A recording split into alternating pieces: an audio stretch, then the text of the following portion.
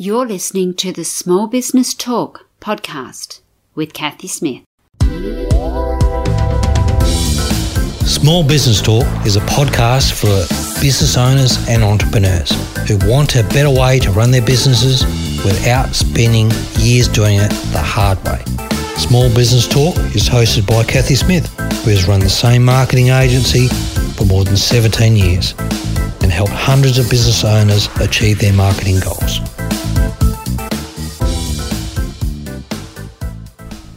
Welcome to Small Business Talk. Today we're going to talk about self-sabotage and how to manage it. Self-sabotage, OMG, we are so often our own worst enemy. On the verge of greatness, we cause ourselves such drama and often derail a perfectly good plan by letting our lizard brain run wild. Know what I mean?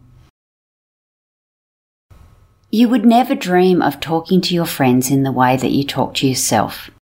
You wouldn't even say such things out loud. So why do we treat the most important business asset in this way? You. Because we can. We have no one else to answer to or to report to in regards to our own behaviour and our own self-talk, what we say in our heads. Self-sabotage can ruin your business and unfortunately has ruined a lot of businesses. You're just cruising along, things are going well, everyone's happy and you're making good money. When out of nowhere, it happens. That little voice in your head starts to run riot. Classic self-sabotage manoeuvres. Not invoicing. Not managing scope creep or charging for those additional services. Letting delivery time slip. Offering a contra deal when the customer can and should be paying. Procrastination. Not following up. There are so many little behaviours or lack of actions that can really cause huge issues in your business. I bet you can relate to some of these, and there's lots more, and no doubt you've got plenty to add to your list. Overbooking. Procrastinating. Staying up too late, not getting up early enough, running late, negative self-talk, and false fears. And like I said, so many more. Denise Duffield Thomas from the Lucky Bee says, new level, new devil. So no matter what stage you're at your business or where you are in your development path, you may be engaging in self-sabotaging behaviours. I know we all do it at some stage. How do we stop self-sabotaging behaviours? That's probably the wrong question. Now, I'm not a psychologist or a medical profession of any kind, but in my experience, trying to stop these behaviours completely is just pointless. So you're better off channeling them and making it useful and recognising these patterns before they become a problem. Procrastinating can achieve amazingly clean houses and offices and probably needed to be cleaned anyway. However, is it right to do it at the expense of something else, or was it needed at that time? Or do you need to do it at all? Maybe you just need to hire a cleaner, get a better cleaner, be more efficient with your cleaner. So procrastinating is not necessarily a bad thing. It's just about timing and what you're procrastinating about. Look at why you're doing the task or action that you feel you shouldn't be and what you can do to prevent or avoid that task or action being done at an inappropriate time. Are you leaving the grant application until the last minute because you do your best work under pressure? Or is it that you are afraid of the positive consequences if you win?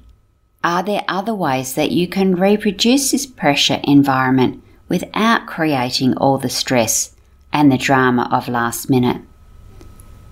From small things, big things grow. Whether it is a positive or negative, small things can grow into very large habits. Let's look at some of the things that we can do to help you stop some of these self-sabotaging actions. So stop focusing on all the negative. If it's already happened, see what lessons you can learn and then move on. If you offered that contra deal when you should have asked for payment, is it just the universe reminding you that you are worth it? Turn this around by quoting your next proposal a little bit higher. Being too cheap is another self-sabotaging action because your potential client may overlook you because they understand what goes into delivering your service and know for the price that you are currently charging it is not sustainable in the long term. Most people don't like change, and if they can already see that there's a problem and you're not in it for the long haul, then that may be a reason why they don't even look at you in the first place. You know what they say? You get what you pay for. So increase your rates as your knowledge expands, and you'll be surprised of the caliber of clients that you'll get, and it may even mean that you are winning more quotes than not. I'm sure you've all heard or seen of the meme of the plumber that takes 10 minutes to fix something and charges $200.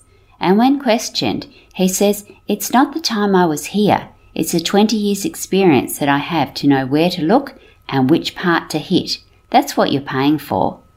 Value yourself, your time, and your experience. And don't beat yourself up. When you make a mistake, like offering the contra deal, just acknowledge it and move on. See if there is a lesson to be learned. You never know, it might actually be a good thing in retrospect. Awareness is power. Become aware of when you are not at your best and when you are creating your own downward spirals. And plan not to do important work at these times. It may take you ages to get going on a Monday morning, or you may spend all of Friday afternoon daydreaming. So practice some self-care and don't put big projects in your calendar on these times. Knowing means that you can plan, prevent or mitigate your actions to create less drama, more action and less stress. Take note of the actions that you are repeating time after time and when and why you are doing these behaviours. And you might be surprised how empowered this can be and how you can prevent this happening in the first place. You have got this. It may take a bit of awareness, planning, and you may need to ask for a bit of outside help. Sometimes asking that of somebody you know well often helps. They will be able to tell you far more than you are likely to admit to yourself. They know the things that you do. And yes, you have got this. You can do it. So go do it now. See you next week for a very special guest who's going to give us some amazing revelations about the secret. Yes, the secret. You are not going to want to miss episode 118 of Small Business Talk. So I'll see you then.